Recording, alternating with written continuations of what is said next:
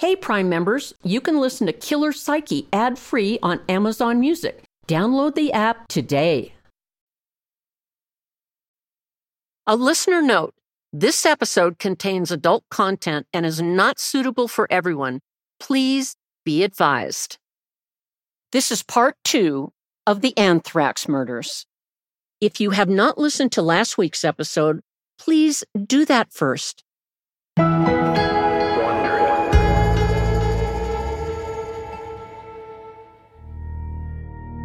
In October of 2001, not too long after 9/11, I was doing news commentary for NBC and MSNBC. After the story of the anthrax killing broke, I was supposed to be on the NBC Evening News with Brian Williams. I got a call from his producer that told me a profile of the unknown offender, known as the anthrax killer, had just been released to the press by the FBI. Essentially, the profile said that they believed the unknown offender would be a white male, someone who was a loner, who probably lived by himself, who didn't have any friends. But they said the person wouldn't be super well educated, and I could hardly contain my laughter. I had a very different opinion of who I thought was doing this. I thought the killer would have a lot of letters after his name, and what I meant by that, PhD, possibly MD, PhD, that he was working in the field of bioresearch, that he had access to anthrax through his work, and that he probably was motivated through revenge. Weeks earlier, shortly after the attack started, I said on the news that I thought the killer, once again, had a lot of letters after his name and was a homegrown American. Wow, did I take flack from my colleagues. When I got out of the TV studio, I turned my phone back on, and there was a message from a colleague of mine. He was a retired terrorism expert, both international terrorism and domestic. He left a message on my phone that I was so wrong. He couldn't believe it. There was disgust in his voice that I would say it was anything other than state-sponsored, meaning it probably came from Iraq. I completely disagreed. So I had a barrage of fingers pointed at me saying I was wrong. Not only the behavioral assessment unit, but my friend who is a terrorism expert. Guess who turned out to be right?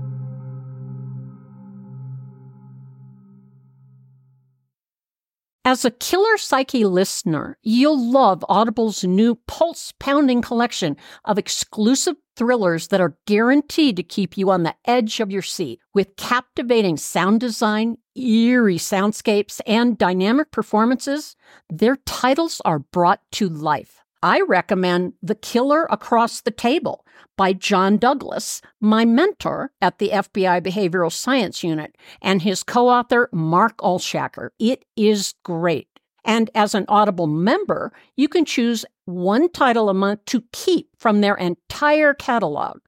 New members can try Audible free for 30 days. Visit audible.com/psyche or text psyche to 500-500. That's audible.com/psyche or text psyche to 500-500. Killer Psyche is brought to you by Progressive Insurance. Whether you love true crime or comedy, celebrity interviews or news, you call the shots on what's in your podcast queue. And guess what? Now you can call them on your auto insurance too with the Name Your Price tool from Progressive.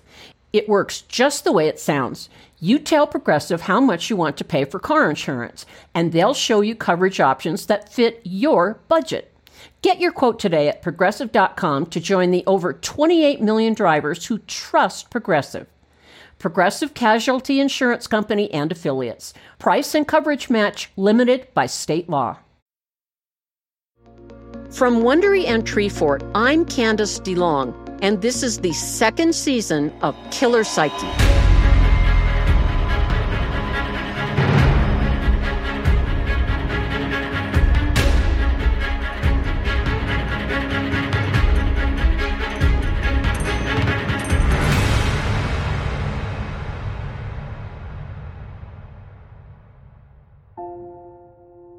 I've spent 5 decades studying people's minds through my work as an FBI profiler and psychiatric nurse.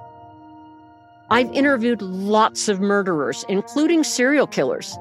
And the question of why they did it is what I get asked time and time again. It is difficult to get a satisfying answer without diving deep into their mindsets. So that's what we're doing. And I will give you my best analysis in this series of what made them do what they did. This is part 2 of the anthrax murders. 55-year-old microbiologist Dr. Bruce Edwards Ivins spent almost his entire career at USAMRIID conducting high-security experiments into lethal substances like Ebola and anthrax. You might remember that USAMRIID stands for the United States Army Medical Research Institute of Infectious Diseases, and it is the nation's premier biological defense laboratory. Ivins was instrumental in anthrax vaccine development, as well as production of it for the United States Army. Around the time of the first Gulf War, in 1991, the Pentagon viewed Dr. Ivins' vaccine work as critical and mandated that all U.S. soldiers, sailors, and airmen get inoculated against anthrax. But there were some problems. A decade later, some Gulf War soldiers claimed they experienced chronic fatigue, headaches, and memory problems after receiving the vaccine. The Pentagon reconsidered and concluded that anthrax on the battlefield was unlikely and ended their mandate. And with that, USAMRIID told Ivins to focus on researching other pathogens. And that redirection infuriated him. Amerithrax investigators had long considered the idea that whoever mailed the contaminated letters was trying to raise an alarm about the threat of bioterrorism. After the anthrax attacks, Ivins was among researchers who benefited from renewed interest in the bacteria. For example, 14 of the 15 academic papers he published after his work was redirected focused on what he knew best: anthrax treatments or vaccines. FBI evidence tying Dr. Ivins to the mailed letters was plentiful, but circumstantial. Postal inspectors traced the pre-stamped envelopes to vending machines in a small number of post offices, including one in Frederick, Maryland, where Dr. Ivins rented a P.O. box under an assumed name. His keycard data also showed that he spent several late nights alone in his lab before September 18th and October 9th, 2 of the dates postmarked on the anthrax letters. The FBI could not find any other period when Ivins worked into the night.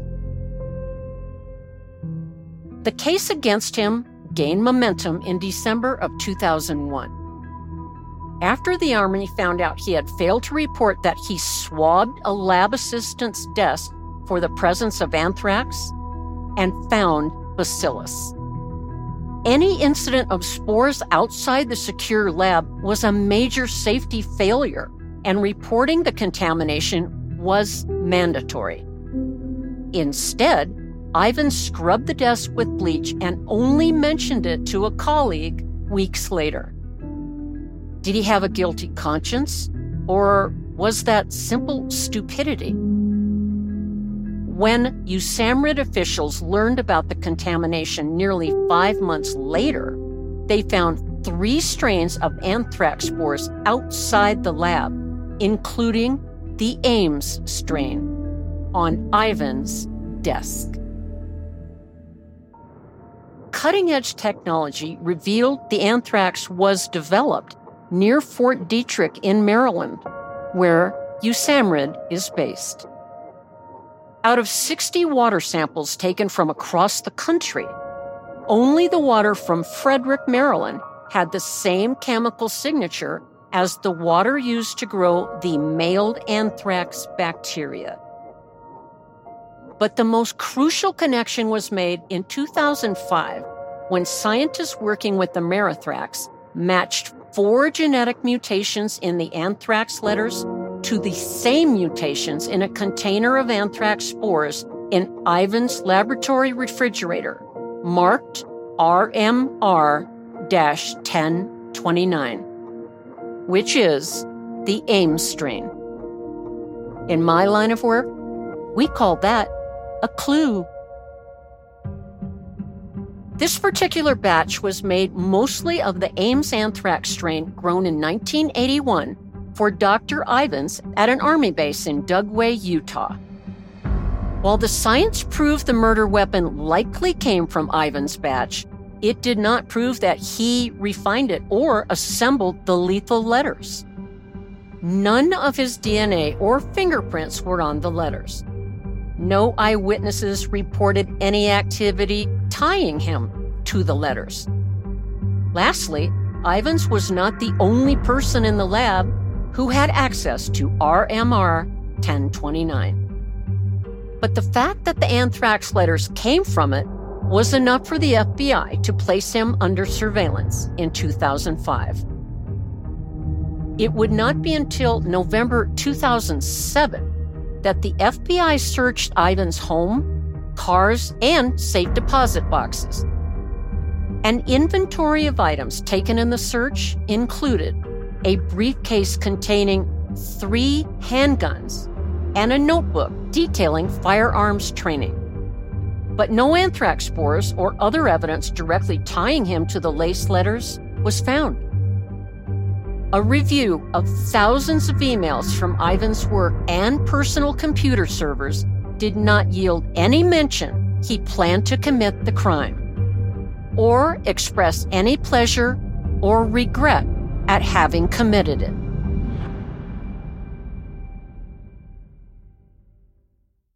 Did you know that according to FBI property crime data, most home break-ins happen in broad daylight? As the days get longer this spring, protect your home with SimpliSafe. Its advanced technology protects every room, window, and door of your home while cameras keep watch for suspicious activity 24/7, all for less than $1 a day. And there's no long-term contract, ever.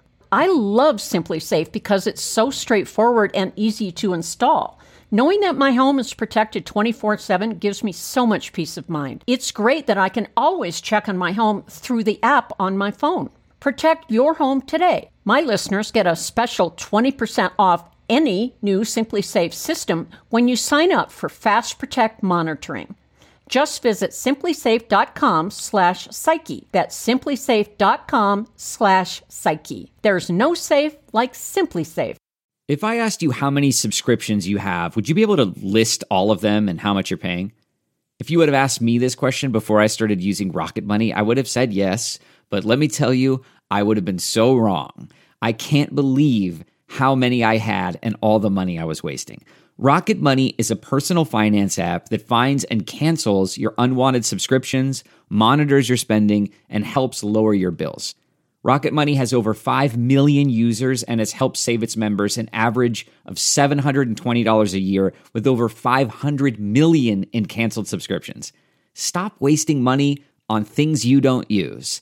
Cancel your unwanted subscriptions by going to rocketmoney.com/Wondery. That's rocketmoney.com/Wondery. rocketmoney.com/Wondery.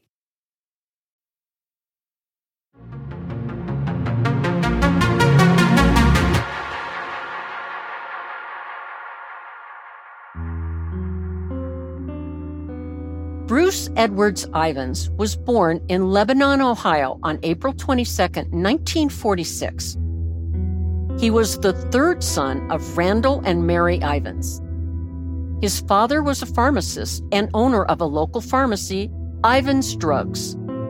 His mother was a homemaker who did not want more children after her first 2 sons. she told her sister-in-law that she sat on the house stairs and bounced up and down, trying to miscarry her third pregnancy. And that pregnancy was Bruce. Neighbors described her as volatile and abusive. They said she hid her dark side under a prim social facade. Randall Ivins told his employees he was terrified of his wife. She hit him with brooms and left him with black eyes and cuts on his face. One time, she stabbed him with a fork, and another time, hit him on the head with a frying pan. When she passed away from liver cancer at 63 years old, her family believed that she probably was also suffering from paranoid schizophrenia. Young Bruce developed an interesting coping mechanism to deal with the chaotic household. He blindfolded stuffed animals and talked to them while he was alone in his room. Two things occurred to me about blindfolding his stuffed animals. He didn't want them to see him. Perhaps he was ashamed of himself. Or he didn't want to look them in their eyes while he talked to them. I'm going to go out on a limb here and say for Bruce to look his mother in the eye when she was angry was pretty difficult. In high school, he kept busy and was out of the home. He ran track. He worked on the school paper. He was in the choir and school plays. He was always interested in science, particularly biology. Ivins was extremely bright and liked to remind people of it, but many people considered him socially awkward, and he had difficulty making friends. He later expressed frustration about his social life at high school and college. Bruce also developed an interest in handguns, telling a therapist in college he would open up in empty buildings and fire on inanimate objects. When he was an undergraduate studying biology at the University of Cincinnati in the mid to late 60s, Ivins was turned down by two different women in the Kappa Kappa Gamma sorority. This rejection, for whatever reason, profoundly affected him, and he developed a lifelong obsession with the sorority. Bruce earned his Bachelor's of Science in Microbiology in 1968, his master's degree 3 years later, and finally his PhD in 1975. While in graduate school, Bruce converted to Catholicism and married Diane Betch, a nursing student and devout Roman Catholic. The newlyweds left Cincinnati for the University of North Carolina, Chapel Hill, when Bruce was hired as a research assistant there. At UNC, he met a doctoral candidate named Nancy Haigwood, who was in Kappa Kappa Gamma as an undergrad. He pestered her with so many questions about the sorority that she had to forcefully tell him to leave her alone. The FBI later learned from Ivins' therapist at the time that he envied the sorority girl's self-confidence and wanted to be her friend, but he felt rebuffed. More importantly, he admitted he had a fantasy of poisoning her as punishment for her indifference toward him. Ivins and his wife moved to Frederick, Maryland in 1978, and he started working at the Department of Defense's Health Sciences Research Lab. The next year, Nancy Haigwood was still finishing up her dissertation at UNC when her doctoral lab notebook with years of data inexplicably disappeared. She always kept it in a locked room of her laboratory. She was frantic and alerted the police. Days later, she received an anonymous letter saying her notebook could be found at a certain mailbox in Chapel Hill. And there it was. Hagewood never reported Ivins, but she strongly suspected him, even though he lived 300 miles north in Maryland. In 1980, Ivins was hired as a microbiologist at the Fort Detrick Biomedical Research Laboratory, USAMRIID, the government's epicenter for biological defense. One morning the following year, Hagewood discovered spray-painted letters KKG on the back window of her car and on a wood fence by her driveway. Immediately, she told her husband that Bruce Ivins was responsible. She alerted police, but no one was ever charged. But more bizarre events plagued Hagewood, including in 1983, when someone wrote a letter to a local Frederick, Maryland newspaper promoting controversial hazing practices at Kappa Kappa Gamma and signed her name. Nancy learned about it from a colleague who saw the editorial, and she promptly confronted Ivins. He denied it. And unbeknownst to Hagewood, another copy was sent to a mother who had recently lost her son in a fraternity hazing incident. That same year, Ivins, who was a talented singer, performed at the Kappa Kappa Gamma House at the University of Tennessee. He had memorized the songs from the sorority's secret ritual books he had stolen back in Chapel Hill. The co-eds were so unnerved, they called police, and Ivins was escorted out. Bruce was hired at USAMRIID without a psychological evaluation and given a top-secret clearance. You might find that surprising and disappointing, but I can tell you the psychological evaluations back then would not have picked up his problem. Many of his colleagues considered him to be a genial, outgoing person with a very wry sense of humor. He played keyboard at his church and performed juggling routines at social gatherings. He seemed like a harmless guy, just a little socially awkward.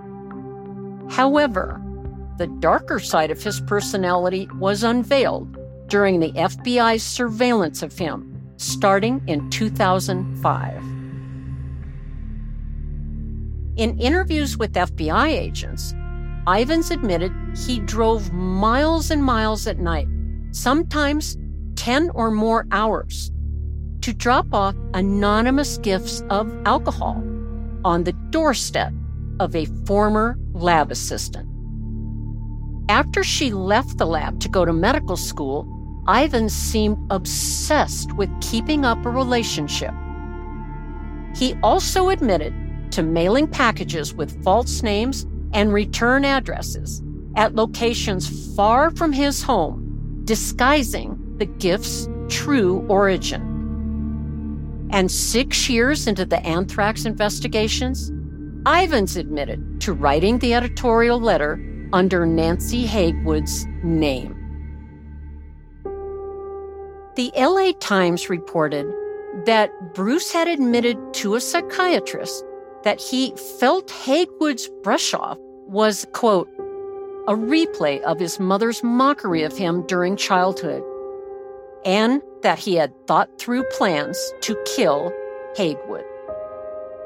He also admitted to spray painting the Greek letters on her home fence years earlier and breaking into 2 Kappa Kappa Gamma houses to steal the sorority's secret codes and rituals.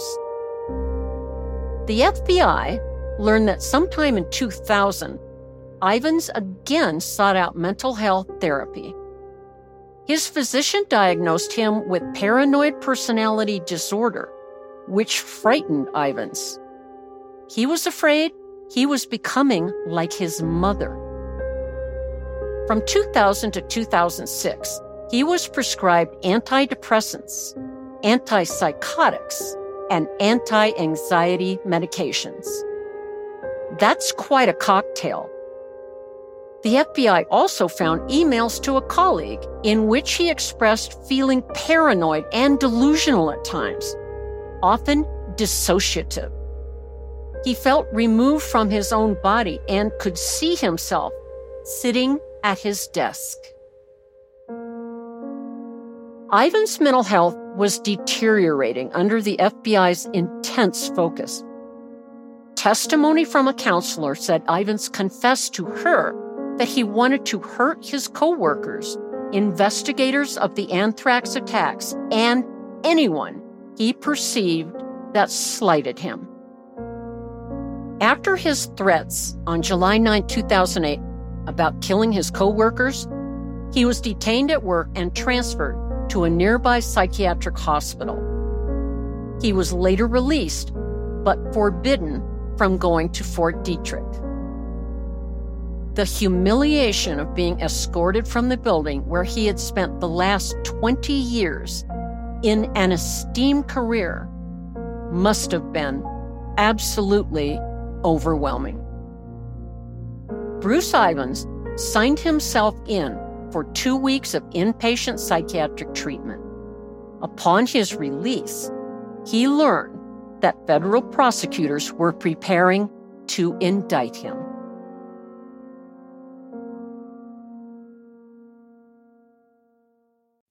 For those who embrace the impossible, the Defender 110 is up for the adventure.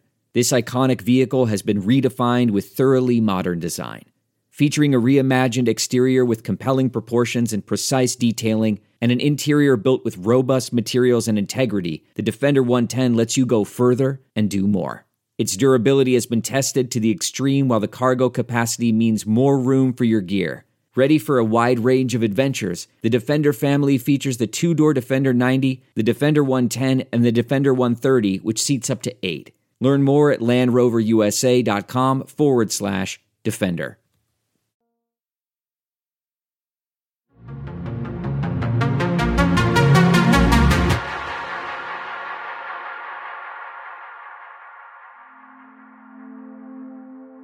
A few weeks later that month, on July 28th, Ivan's wife found him on the bathroom floor. He had overdosed on Tylenol and codeine. Hospitalized in the ICU, his organs began to shut down. On July 29th, his wife had him removed from life support. Bruce Ivans died at age 62, having never confessed to the anthrax murders. He left no suicide note. Ivan's lawyer maintained his client's innocence.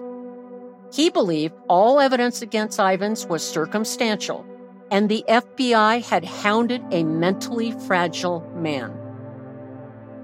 Before the FBI closed its files on the anthrax letters in September 2008, the agency requested the National Research Council review all the evidence. 3 years later, the council said the conclusions reached by the FBI about the attacks were not fully supported by science. I would like to point out, however, that just because you have A, that does not negate B.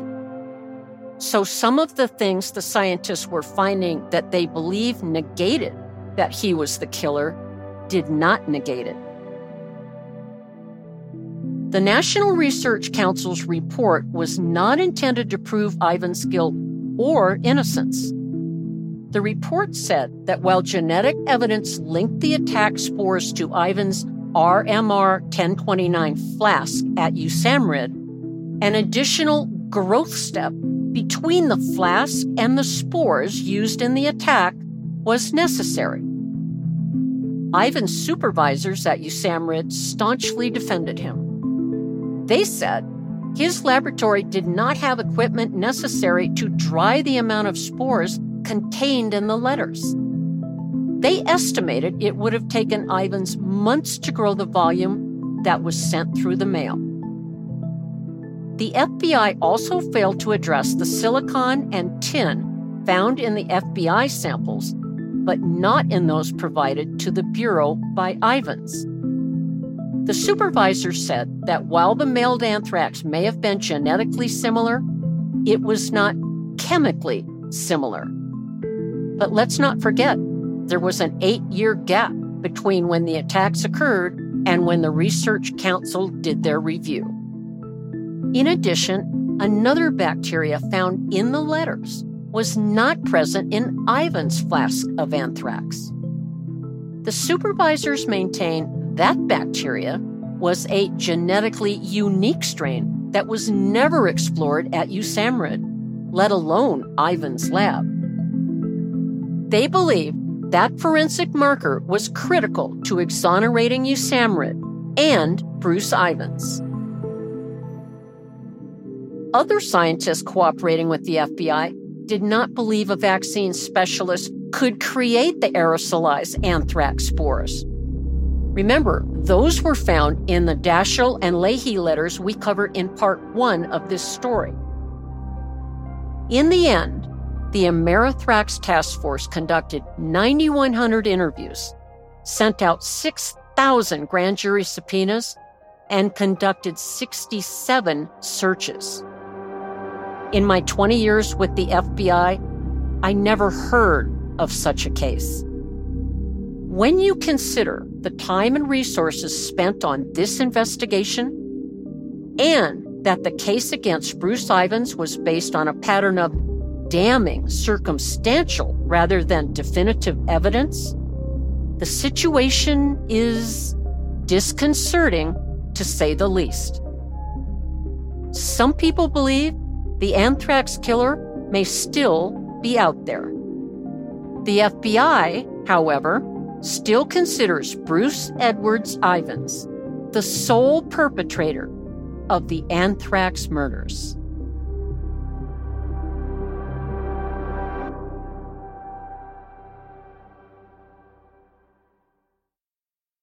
Hey, Prime members, you can listen to Killer Psyche ad-free on Amazon Music. Download the Amazon Music app today. Or you can listen ad-free with Wondery Plus in Apple Podcasts. Before you go, tell us about yourself by completing a short survey at Wondery.com/survey.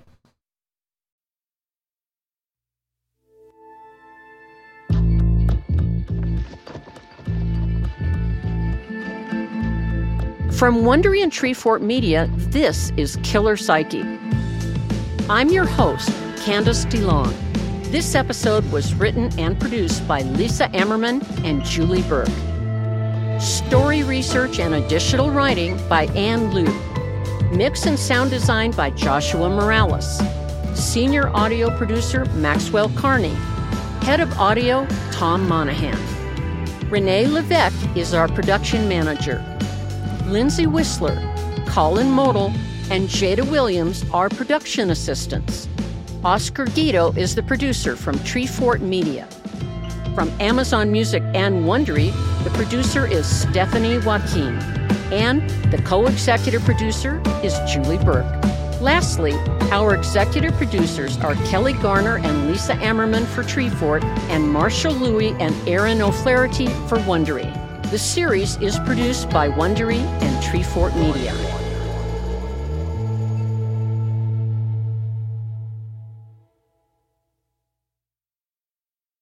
It's all a lighthearted nightmare on our podcast, Morbid. We're your hosts. I'm Alina Urquhart. And I'm Ash Kelly. And our show is part true crime, part spooky, and part comedy. The stories we cover are well-researched. He claimed and confessed to officially killing up to 28 people. With a touch of humor. I'd just like to go ahead and say that if there's no band called Malevolent Deity, that is pretty great. A dash of sarcasm and just garnished a bit with a little bit of cursing. This motherfucker lied. Like a liar. Like a liar. And if you're a weirdo like us and love to cozy up to a creepy tale of the paranormal, or you love to hop in the Wayback Machine and dissect the details of some of history's most notorious crimes, you should tune in to our podcast, Morbid. Follow Morbid on the Wondery app or wherever you get your podcasts. You can listen to episodes early and ad-free by joining Wondery Plus in the Wondery app or on Apple Podcasts.